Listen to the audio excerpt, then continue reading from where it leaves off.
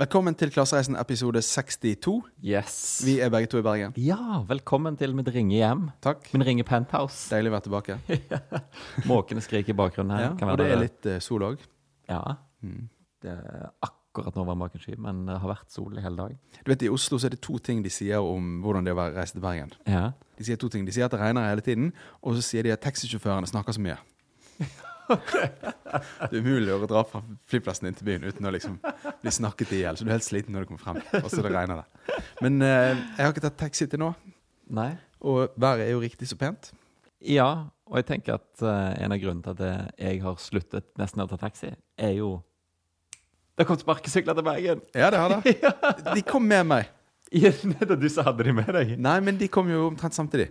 Men apropos, jeg må bare fortelle at jeg har nå altså, siden sist, vi pratet sammen, og siden dere som lyttet til at vi prater sammen, så har jeg steget et nivå i bonusprogrammet mitt. Du kødder? Er du blitt diamant? Ikke i SAS sitt bonusprogram, men i Voi sitt bonusprogram. Så jeg nå, det ene sparkesykkelforetaket i Oslo? Jeg nå endelig blitt en expert mile eater. Jeg har jo lenge hatt status som amateur on wheels.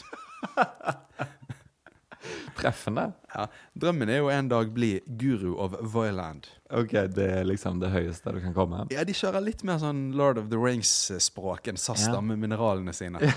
Sølv og gull. Da. Det er guru of Voiland. Jeg vet ikke om du kan bli lifetime guru of Voiland. Jeg tenkte det høyeste må jo være Nora Brokstedt, som sang Voi Voi. Ja, den hører du liksom rundt deg da, i det du blir guru of Voiland. Vil jeg tro. Så vi ankom jo Bergen nå søndag kveld i bil, og da hadde jo allerede på veien over fjellet stoppet og spist drømmegrøt og oppdrettsørret. Ja, du kalte det drømmegrøt. Drømmegrøt, og da leste jeg jo, det var kommet sparkesykler til Bergen også, og at folk er rasende. Er det helt sykt? Altså virkelig, Facebook-feeden min er full av folk som driver og har ulike nyanser av hat mot disse sparkesyklene, og hvor de bør dra hen. Ja. Men jeg er ikke glad i å være sånn Oslo ligger foran Bergen. Sånt. Jeg abonnerer jo egentlig på sånn Georg Johannessen sitt sitat om at Oslo hadde vært en bra by hvis det ikke var for at han lå så usentralt plassert. Det er jo min mening. Men akkurat når det kommer til sparkesykler, så leder Oslo litt. Fordi at den debatten som er i Bergen nå, var akkurat den samme. Varte i noen uker i Oslo i fjor vår. Ja, nettopp. Og så er det ingen som tenker på det nå. Du sier ikke det. Etter at du sa dette til meg for en dag eller to siden, så så jeg oppslaget på Aftenposten i går, tror jeg det var, eller en av dagene denne uken, som var bare ingen vet hva de skal gjøre med disse helvete sparkesyklene. Så det er et bilde fra Rådhusplassen. Jo, men jeg mener, det går jo an å irritere seg over sparkesykler. Jeg irriterer meg å fortsette over sykler. Det har jo vi hatt i 100 år sikkert.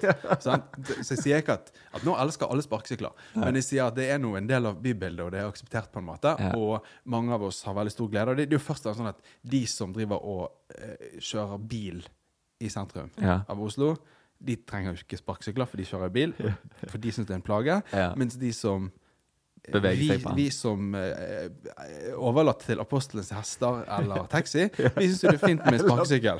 Det er de to alternativene. Ja, eller bysykkel selvfølgelig også, da. Synes jo at sparkesykkel er et supert supplement. Det er fantastisk. Jeg cruiset jo rundt hele den siste uken her. Har jeg bare cruiset rundt, og det er jo jæklig gøy å kjøre rundt, og utrolig effektivt. Sånn som for eksempel Nordnes, som er en bydel her som ligger ut mot sjøen. Den er jo akkurat litt for langt at du gidder å gå sånn i hverdagen med sparkesykkel. Du cruiser ut på 5 minutter og hiver deg i sjøen. Og bader og spiser is. Jeg synes det er en helt nydelig oppfinnelse. Ja, det er supert. Men debatten altså, som da jeg mener er litt sikkert kommer til å gå over etter et par uker, den er nå sånn at de skriver sånn, hiv driten på sjøen. Det er liksom, det er liksom ekkoet da, som hele tiden kommer. Og så er det da, altså, men det som har skjedd er at selskapet Ride, det tror ikke jeg finnes i Oslo, med Y selvfølgelig, alle disse har sånn, vi bruker mye setter og Y-er i navnene sine, og C-er, av en eller annen rar grunn. Men Ride med Y, de plasserte da over natten, om natten, så rullet de inn i noen biler i Bergen sentrum, bare lempet ut 300 sparkesykler rundt omkring i gatene, og som uten å søke tillatelse eller noe, ikke sant? Jeg våknet, jeg gikk fra 2:00 om natten, så gikk jeg ut fra NRK, fordi jeg hadde redigert ferdig et radioprogram. Ja. Og så kom jeg inn i en sånn bakgård, og så bare snudde jeg med en gang, for der sto det liksom en haug med menn med masse tungt verktøy. Og du så liksom, de? Ja, og holdt på med et eller annet. Og jeg skjønte, jeg bare sånn instinktivt, her er det noe galt som skjer. Her er det noe kriminelt som skjer. Ja. Og jeg snudde. Det er det mange som mener det var. Snudde, og snudde og gikk. Og men så kunne jeg se de fremdeles over en liten kant, og så sa jeg, er det sparkesykler de driver og setter ut? Ja, faen, så er de pirater. Du tok ikke bildet? Nei, jeg var så søvnig. Ja. Bergens Tidende skriver på lederplass, eller kulturredaktøren skriver i spalten sin. Ja. Sparkesykkelen er et symbol på den sveiseblinde individualismen. What? Og så skriver han, folk som kjører sparkesykkel mener, og så sitat, fuck it, jeg er ikke til for veien er til for meg. Hva? Men jeg spør, hvem er det som mener at jeg er til for veien? Jeg forstår Kennedy, liksom. Ask not what your country can do for you, but what you can do for your country. Men jeg er til for veien. Da skal du elske vei. Jeg er til for mye. Du er Kjell Opseth. Mannen som bygde liksom Lærdalstunnelen. Ja. Er det Sokrates eller Platon som mente at altså, det er jo en sånn gammel filosofisk spørsmål. Hvorfor er vi til? Ikke for veien. Har det alltid vært sånn? Var det sånn når liksom velocipeden ble oppfunnet også, den veltepetteren? At det var sånn her, første person som begynte å gå med sko, kanskje. At liksom, du viser samfunnet langfingeren med de fancy treskoene dine. Du mener veien er til for deg, og ikke omvendt. Men det var, tror du det er liksom den første sparkesykkelen, det er heller sånn veltepetteren. At det var sånn her, det er symbol på den sveiseblinde individualismen, de som kjører rundt på de der. Sondre Norheim, Telemarkskyenes far. Sveiseblind individualist. Ja, men det kan være det stemmer. Ja, det kan være snøblind. Ja, jeg er jo, i det tilfellet var det snøblind. Ja. Så lenge jeg kan liksom kruse gjennom gaten og komme tidsnok til møter og få litt vind i håret samtidig for 2 kroner minuttet. Vel å merke på mitt statusnivå da. Sant? Eller enda bedre i fremtiden som guru of Violent. Så jeg er gjerne et symbol på en sveiseblind individualisme, jeg da. Men hva faen er liksom privatbilismen da? Nei, sant? Du har liksom ikke noe ord igjen i arsenalet til å kommentere privatbilisme hvis du har brukt opp de glosene på liksom sparkesyklister. I det der kommentarfeltet på Bergens Tidende her da, der hvor så tar de tar helt av. Og det er der de skal hive på sjøen, og det er boss, og det er søppel og alt, sant? Ja. Men her er det en som skriver her. Dette er ikke bare forsøpling. Dette blir et problem for alle trafikanter. Se bare på Oslo. Der kommer de full fart fra alle kanter, ofte med 2 på. Det er bare et tidsspørsmål før første dødsulykke skjer. Og han som har skrevet dette, han er da daglig leder for bilistenes aksjonsgruppe. Sant? Ironisk nok, Miljøpartiet De Grønne som har slått alarm om disse sparkesyklene. I Bergen? Ja. Og så får de da raskt selskap av daglig leder for bilistenes aksjonsgruppe, som da sier, jeg gjentar, dette blir et problem for trafikanter. Det er bare et tidsspørsmål før første dødsulykke. Selvfølgelig et problem for trafikanter, fordi det er jo mye mer miljøvennlig med noen lette, små elektriske fartøyer rundt omkring i byen enn med disse dieselbilene som har gitt Bergen en sånn giftlokk som gjør at astmatikere ikke kan gå ut 100 dager i snitt hver eneste vinter, sant? Så selvfølgelig reagerer bilistene på det. Det er litt rarere at miljøvernerne reagerer på det. Men så sier han det der med at det er bare tidsspørsmål før første dødsulykke skjer. Det er jeg enig i. Det er bare tidsspørsmål før første dødsulykke i Norge med sparkesykler skjer. Men det er også bare tidsspørsmål før neste, og da snakker vi nummer 10 000 dødsulykker i bilene skjer. Og jeg tror faktisk det kommer før. Det vet vi ikke da. Masse draps på bilister. Men jeg vil bare si, og så er det en annen som svarer da. Jeg kjører selv en 15 meter turbuss på 16 tonn og har opplevd flere farlige situasjoner i Oslo med disse dingsene. Hvem er det farligst for? Han i 15 meter turbuss på 16 tonn, eller han eller hun på sparkesykkel? Hen på sparkesykkel. Jeg ble jo ganske pissed når jeg så at liksom MDG i Bergen har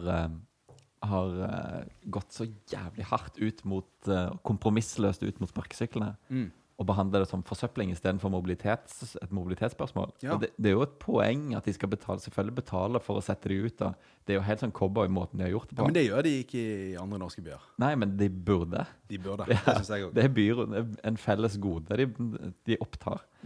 Sånn at det ikke noe tvil om at de burde gjøre det på en annen måte, de burde legge det opp på en annen måte, men at de liksom skal pælme de på sjøen, det ble jeg så forbannet over. Og jeg stemte jo da, spoiler jeg, kanskje et eller annet. Jeg stemte på MDG I Bergen ved forrige lokalvalg, så jeg skrev mail til dem og skrev sånn der: Hei, jeg stemte på dere forrige valg. Nå har jeg lagt merke til 2 saker. Det ene det jævla idiotiske malerimaset deres I rådhuset I Bergen. Og det andre at dere vil pælme elektriske sparkesykler på sjøen. Sånn, det ikke, dere kaster vekk verdifull politisk kapital på liksom tull. Og det ene tull, og det andre jo rett imot det jeg stemte inn for, nemlig en mindre bilvennlig sentrum og mer fotgjenger og sparkesykkelvennlig bypolitikk. Så det har ikke fått svar ennå. Nei. De vel for opptatt med å pønske ut neste sånn miljøfarlige trekk. Eller identitetspolitiske trekk.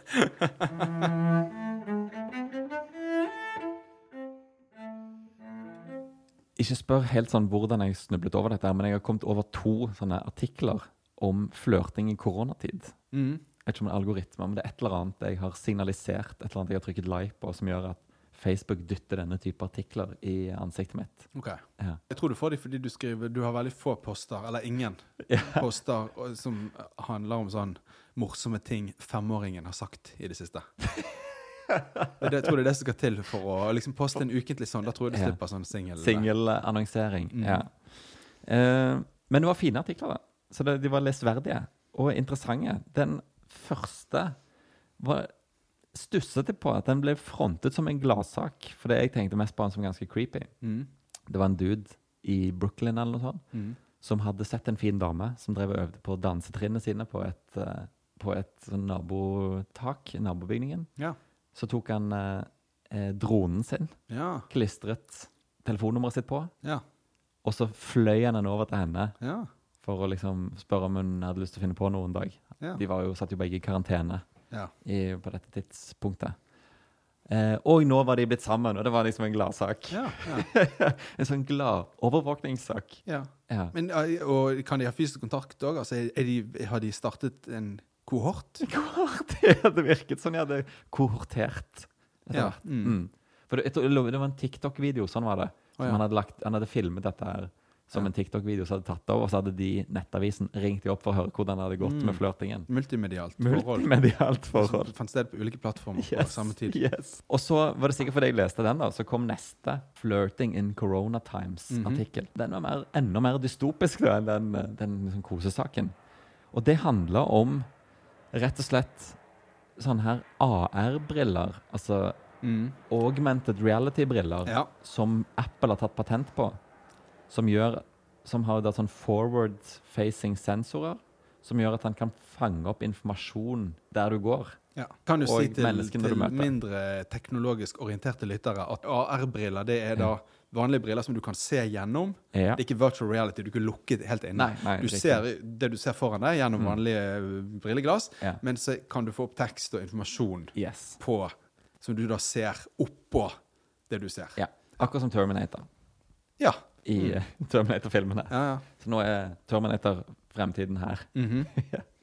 Ok, så da, hva det du da kan få forward? Hva har du sagt? Hva ser du? Nei, det de snakket om var jo blant annet sånn at da kan du se, for det handlet om social distancing, sant? Derfor da kan du få opp en sånn grense på bakken rundt deg, der folk skal gå. Det hadde vært deilig. Jeg synes folk går alt for nærmt. Sant. Det var jo helt genialt. Fall I smak. Men hva kan man få sånn at de får støt hver gang de kommer inn nærmere enn en meter? Det savner jeg. Det sa ikke denne artikkelen noe om da, men det var lenket til alle patentene, så det kan være at det ligger gjemt I noen av patentene til Apple. Men det du kunne også var jo da å fange opp kroppstemperaturen til folk, sånn at du kan se hvem som har feber, og få en liten sånn glorie rundt seg.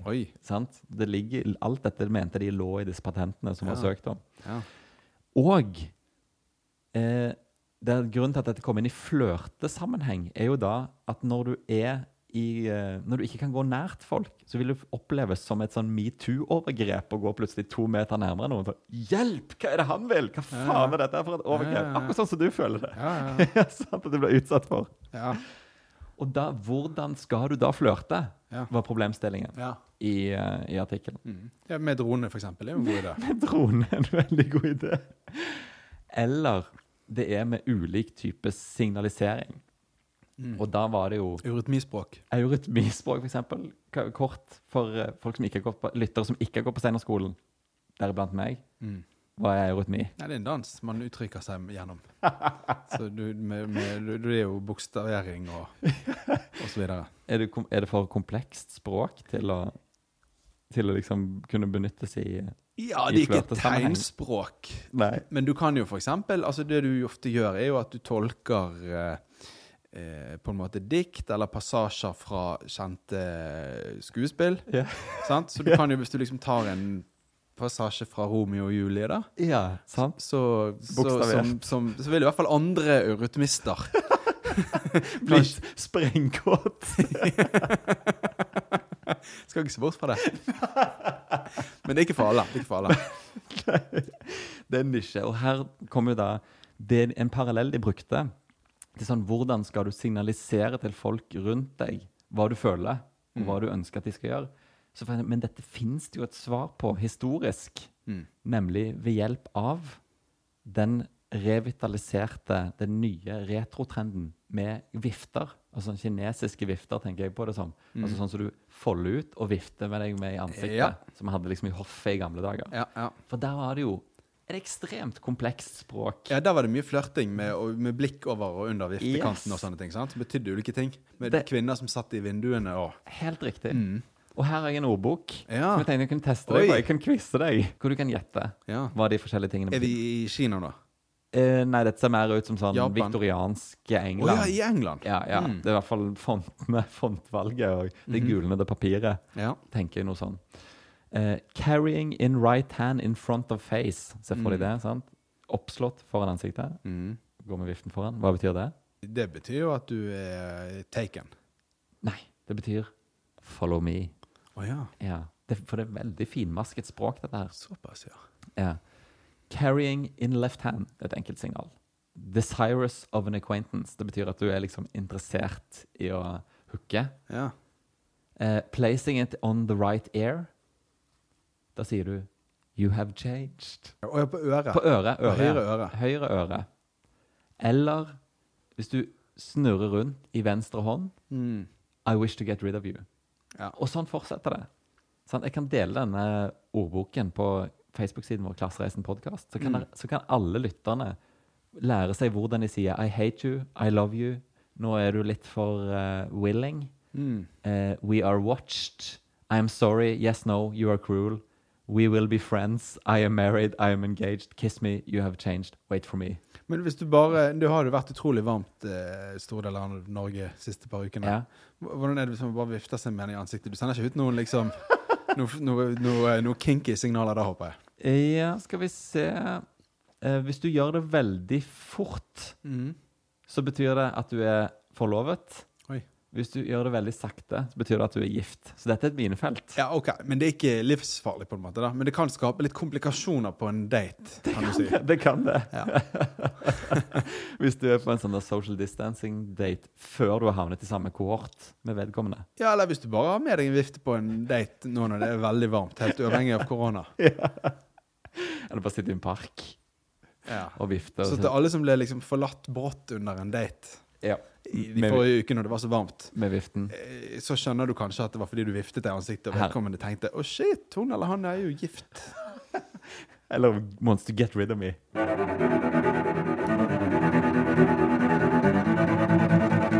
Så det oppstod en situasjon siste uke i Sveits. Bankkrise? Ja, nesten. Nærmere bestemt i byen Sissak. Eller kanskje Sissar. Sissar. CH. Så det var rett og slett en falskmyntner på gang. Oi, det er jo krise i bankvesenets hjemland. Ja, sant.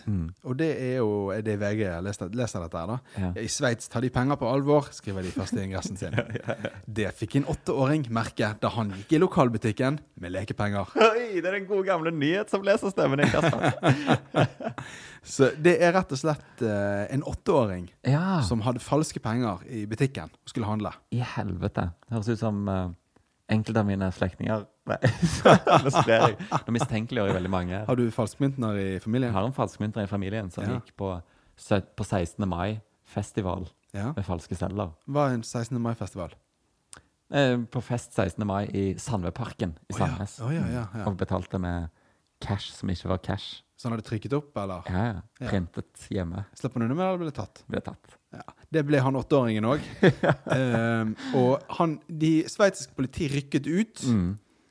Det var litt sånn commotion i butikken. Ja. Fordi at de hadde tatt sånn der George Floyd-grep av en 8-åring og tråkket han her i bakken. Nei, men butikkpersonalet var litt i tvil. Ok. Men så kontaktet de hovedkvarteret i butikkskjeden, for det var mange butikker dette her. Okay. Sant? De ringte til sjefen, og butikksjefen Tanja Baumann sier at vi ble instruert fra hovedkvarteret om å ringe politiet. Ja. Så han ble pågrepet, men han ble ikke anmeldt, fordi han bare var 8 år gammel. Ja. Men han kommer til å bli stående i sveitsiske politiet sine arkiver inntil år 2032. Oi, og det nok lurt, tenker jeg. Ja. Altså, om vi har muligens med en fremtidig storkriminell å gjøre, men også tenker jeg alternativ at hvis ikke vi har det, bør vi kanskje med en fremtidig halehelt å gjøre. Sant? Og med halehelt så mener vi en som flink å håndtere bonusprogrammene til flyselskapene og Star Alliance, eller Voi. Ja. Hvis du finner en hekk der, så blir du en halehelt i mine øyne. Men kanskje vi har med en guru of Voiland i fremtiden å gjøre det. Bakhjulhelt. Ja, men da må han kanskje lære seg ikke å bli tatt. Fordi at her har han da rett og slett, altså han hadde lekepenger som han fikk utdelt på et karneval. Altså det var kinesiske papirsedler. De ser ut akkurat som eurosedler. Ja. Men de har noen sånne små kinesiske tegn på seg. Ja. Og de da laget egentlig for det kinesiske markedet. Okay. Fordi at i Kina så det tradisjon for å brenne penger under begravelser. Oi. For å sikre et godt etterliv. Og fordi det dyrt å brenne penger, så har de da laget disse pengene som ser helt ekte ut. Som ser ut som eurosedler. Som ser ut som eurosedler, Så, og de havnet da på et karneval i Sveits og ble delt ut der. Det var der han fikk kloen i disse falske pengene da. Det så stormannsgalt at de kineserne, når du liksom, hvis det hadde vært tradisjon i Norge å brenne penger, det hadde vært råd. Det hadde føltes litt sånn der, litt sånn koko hvis jeg drev og brant dollarsedler over kysten min, liksom. Altså, jeg tror du bør, det kommer jo litt an på posisjonen din i begravelsen, men hvis du for eksempel en fetter eller en tremenning eller noe sånt, eller en venn av de pårørende eller noe sånt, hvis du ikke selv nærmeste pårørende, tror du bør spørre de, altså avklare med de. Hvilke valuta? Nei, at du har tenkt å gjøre det. Før du bare begynner å fyre opp, liksom, masse monopolpenger. Det vil jo vekke oppsikt. Ja, det subversivt. Det er jo liksom menneskefiendtlig, samfunnsfiendtlig. Men og for så vidt, også hvis du nærmeste pårørende, og så har de har sunget «Jeg ser», og presten har liksom sagt noen velvalgte ord, og så går du opp, og alle tror du skal holde en tale, men du har med deg liksom masse penger. Og skyter i sånn vifte, som det på strippeklubb. Brennende sedler ut over kisten, sant? Så ikke det gitt at alle tenker sånn, Henrik vil sikre sin onkel et godt etterliv. Det ikke sikkert det de tenker. Blåse disse dollarsedler. Kan du også tenke det klikket for deg? Det faktisk en fare for det, Men det jo en interessant tradisjon i Kina som jeg ikke visste noe om. Nei, altså vasking av monopolpenger i begravelser. Vasking, hvordan definerer vi det? Det at du kjøper en champagneflaske som du ikke skal... En du skal drikke, en du bare sier til bartenderen, den kan du bare helle i vasken. Sånn, mens alle ser på, får det med seg. Det vel en tradisjon som ble kjent på Stureplan i årene før finanskrisen. Ja, eller i Bostadvekkan, en av de der store, der de grar liksom hurraguttene fra Stureplan drar om sommeren. Det var noe som i hvert fall som oppstod sånn på 00-tallet. Det med å kjøpe dyr champagne for ikke å drikke den, det skal helles ut. Og det fant også sted på norske utesteder, både i Oslo og Bergen. Ikke hvilke steder, men liksom de stedene der. Som ønsket å være sånne steker der, som man kaller det for, gikk på, sant? Først og fremst unge menn som gjerne jobbet i finans og sånt, eller hadde lyst til at folk skulle tro de gjorde det. Som eiendomsmeglere, for eksempel. For eksempel. Altså, han er en så dreven vitsnittforbrytelser allerede som 8-åring. Ja. Jeg tror ikke det er tilfeldig at han er fra Sveits. Sveits er liksom vitsnittforbryternes mekka. Sånn som jeg ser det for meg da. Ja. Altså Mozart skrev jo en symfoni når han var 6. Sant? Jeg vil jo se for meg at det er han som kommer til å bli verdens største falskmyntner. Han prøvde seg sikkert med noen monopolpenger i butikken når han var 8. Så jeg tenker det er ikke tilfeldig at vitsnittforbryternes Mozart er sveitsisk. Nei. Hva andre ting kan han liksom finne på? Hva andre ting var det Mozart gjorde? Altså han skrev liksom en pianokonsert når han var 6, en symfoni. Hva ble neste? Det neste ble jo et slags sånn Nokas-ran da, innen han er 12. Nei, altså, sånn som Malcolm Gladwell skriver i boken The Outliers, hvor han prøver å definere hva er det som gjør at folk blir sykt gode på enkeltting. Ja. Hva skaper et geni? Så sier han jo at den symfonien Mozart skrev når han var 6, var en veldig dårlig symfoni. Ja. Men det er det ingen som snakker om. Nei. Ingen som tenker på. Nei. Fordi at vi kjenner Mozart som den han ble, og så blir det en del av legenden om Mozart. Han skrev jo en symfoni da han var 6 år. Så det Malcolm Gladwell sier er at det som skjedde var at fordi Mozart skrev en symfoni da han var 6, en dårlig en, så begynte folk å snakke om at denne 6-åringen har skrevet en symfoni. Og så begynte de å behandle han som prodigy. Nettopp. Ja. Så han satte på en måte i gang en rekke med hendelser allerede i en alder av 6, som endte opp med at når han var 12-13, så skrev han en fantastisk symfoni, fremdeles veldig, veldig ung, ikke sant? Så alle begynte å behandle han som Mozart. Ja. Så det som nå vil skje er jo at pengefolk med gjerne litt snuskete hensikter, og de finnes nok en del av i Sveits også, tror jeg, når det er stereotypiske oppfatninger, fordommer, de vil nå omfavne denne 8-åringen, sant? Og si, shit, han her må vi bare lære opp. Han har det i seg. Han har det. Jeg prøvde meg ikke med falske penger i butikken før jeg var 12. Han er bare 8. Tenk, han kan bli en bedre versjon av meg, tenker jeg. Så han kommer til å få seg en mentor eller 2. Ja, og vel så det. Men jeg ser jo også, det er jo akkurat som den drittsymfonien Mozart skrev når han var 6. Her er jo et ræva brekk. Ja, en elendig forbrytelse. Så spørsmålet er, kommer vi noen gang til å høre om han igjen, hvis han blir liksom vitsnittforbryternes Mozart? Ja. Da kan man bare, da blir han så god i en alder av 12, da kan han gjennomføre et Nokas-ran uten at vi har fått det med oss en gang, for han har trykket så mange falske penger og erstattet så ingen har merket at de ekte pengene har forsvunnet. Så da har jo dette er kanskje det siste vi hører om falskmynternes Mozart. Ja, for han kommer aldri til å bli tatt. Kommer aldri tatt igjen. Det er problemet med å være falskmynternes Mozart. Sant? Hadde han vært liksom byggebransjens Mozart, så hadde vi hørt om han, for da hadde han liksom bygget verdens største hus. Og så hadde vi sagt, for et flott hus, hvem har bygget det? Jo, det har jeg bygget. 6 år. Byggebransjens Mozart, ikke sant? Men falskmynternes Mozart vil jo selvfølgelig gå under radaren og forsvinne. Men vi kommer til å merke det når Fort Knox er tomt. Og så kommer vi til å si, hvem har gjort dette? Det var nok falskmynternes Mozart. Og da, du som hører på dette her i 2030, du kommer til å vite det. Hvem er det? Busted.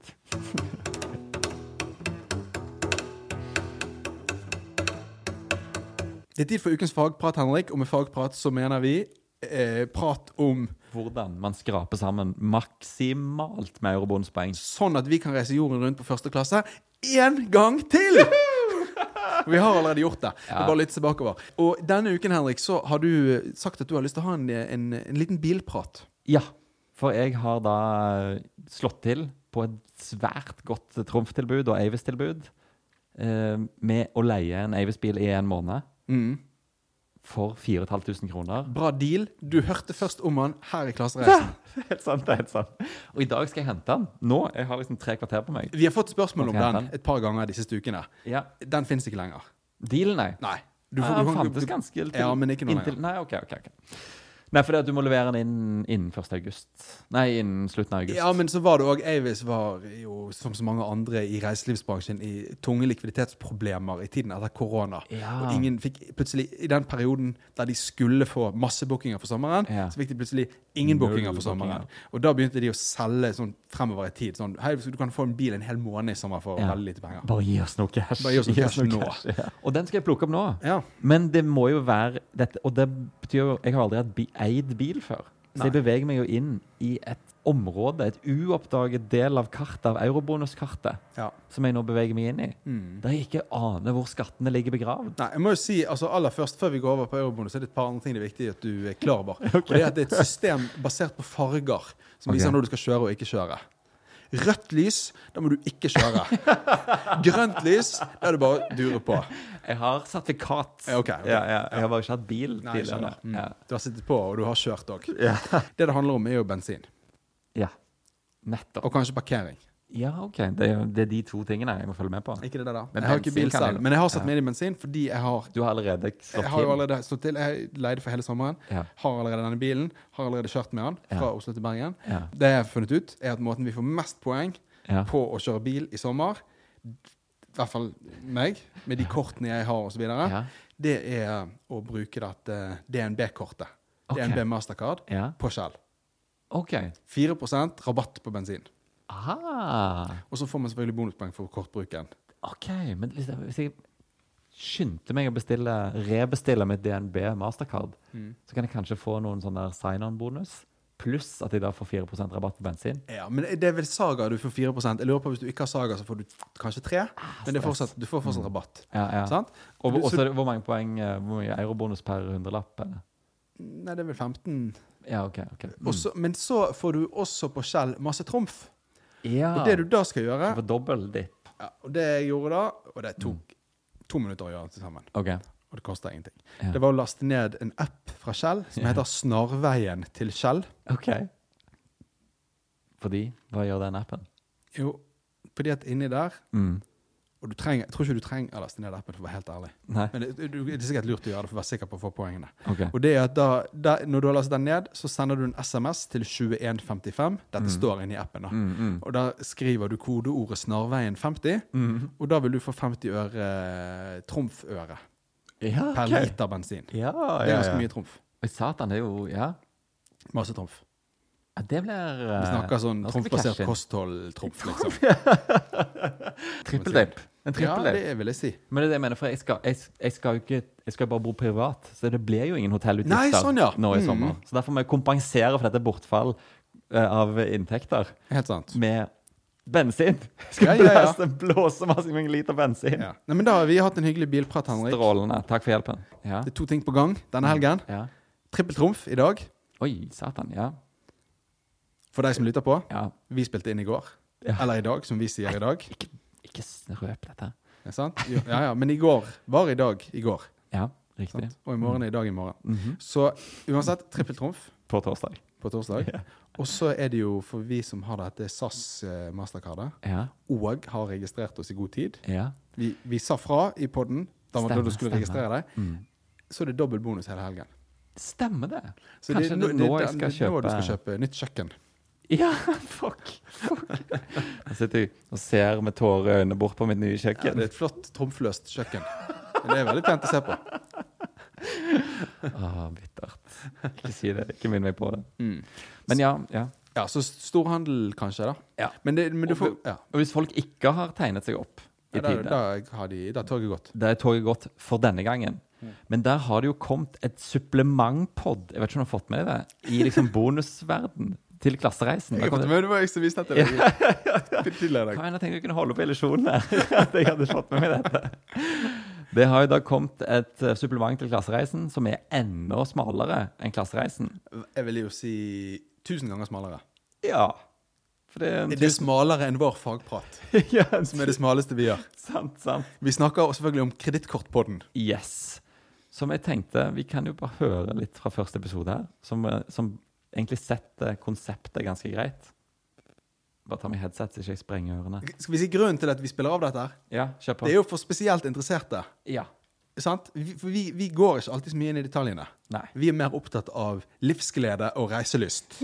Og livet generelt. Ikke sant? Og så finansierer vi reiselysten vår med bonuspoeng, og så sier vi de grøvste tingene vi gjør. Du har noen sånne forelesere på universitetet som var veldig underholdende, og som fikk deg til å le, og som snakket om livet sitt, og som dro svære analogier, og så på slutten så sa de sånn det var ikke nødvendigvis de beste foreleserne, men det var de morsomste. Og det er jo de vi har lyst til å være, sant? Så på slutten av foreleseren så sa de sånn, ja, og så er det masse kjedelige greier dere er nødt til å sette dere inn i for å stå på eksamen. Men da skal dere ikke høre på oss. Og her har dere listen over det dere må gjøre da. Og dette er litt sånn kredittkortpodden. God dag, mitt navn er Markus Olsen, og du hører på første episode av Kredittkortpodden. I denne podcasten skal jeg snakke om hvordan du kan bruke kredittkort for å få mest mulig fordeler, samtidig som du holder deg unna alle de største fallgruvene. Hvis du bruker kredittkort på rett måte, så kan du få ekstremt mye fordeler, men alle bør ikke ha et kredittkort. Så det er en liten advarsel på slutten der. Han har en egen episode om bensin. Ja. Det var den jeg tenkte jeg skulle høre, nemlig. For dette er jo litt det er jo inside basketball, holdt på å si, inside baseball. Ja. Det får virkelig de viderekomne, og de med ekstremt mye tid til rådighet, som for eksempel Kasper Synnevåg. Og med en stor interesse for kredittkort, som han, Markus Olsen, også erklærer at han har fått de siste månedene. I hver eneste episode så sier han at jeg vil ta forbehold om at kredittkort kan være farlig. Og det har vi aldri gjort. Det er sant. Vi sitter og snakker sånn der, du må ha det kortet, du må ha det kortet, du må ha det kortet, for da kan vi sånn, vi snakker veldig løst. Tenk hvis en eller annen får liksom, en eller annen havner i luksusfellen, og så saksøker de oss. Så bare sier, men de sa jeg skulle gjøre det. Da sitter han der, Halvor, i luksusfellen. Sånn, hvordan havnet du i dette uføret? Nei, du skal høre på en podcast med Klassereisen. Den har jeg hatt mareritt om i mange måneder. Denne podcasten har ødelagt livet mitt. Men han visste ikke at en podcast kunne ødelegge hele livet mitt. Det har altså skjedd. Men Markus, han er smartere enn oss. Ja. Han har tatt forbehold. Sånn han kan si, hvis han blir saksøkt, så kan han si, jeg advarte hver eneste episode. I stedet, dere må sette dere inn i dette selv. Jeg tar ikke ansvar for hva folk gjør. Smart. Så la meg gjøre det en gang for alle, og så kan du, det med tilbakevirkende kraft og fremovervirkende kraft, jeg tror ikke vi kommer til å huske å gjøre det igjen. For det har alle lover, har jeg hørt. De har tilbakevirkende kraft. Ja, alltid. Og det er sånn her, ikke hør på oss. Hvis vi sier sånn, ja, American Express og bla bla bla, sant? Ikke gjør noen ting av det vi sier. Nei. Kort oppsummert. Don't become like us. It's a trap. Ok, og med det så er det vel bare å si takk for denne gang. Yes, og så snakkes vi on the road. Vi snakkes på Shell. Vi skal suse forbi og kappfylle bensin. Ja, for det er Norgesferie på gang. Ja, så sykt også. Det kan vi snakke om i neste uke. Jeg har en svær reiseplan jeg har lyst til å få litt innspill på. Ja. Ha en fantastisk sommeruke. I like måte, så snakkes vi igjen. Og hold det poddfritt til neste gang. Vær dedikert. Juhu! God sommer! Takk for oss!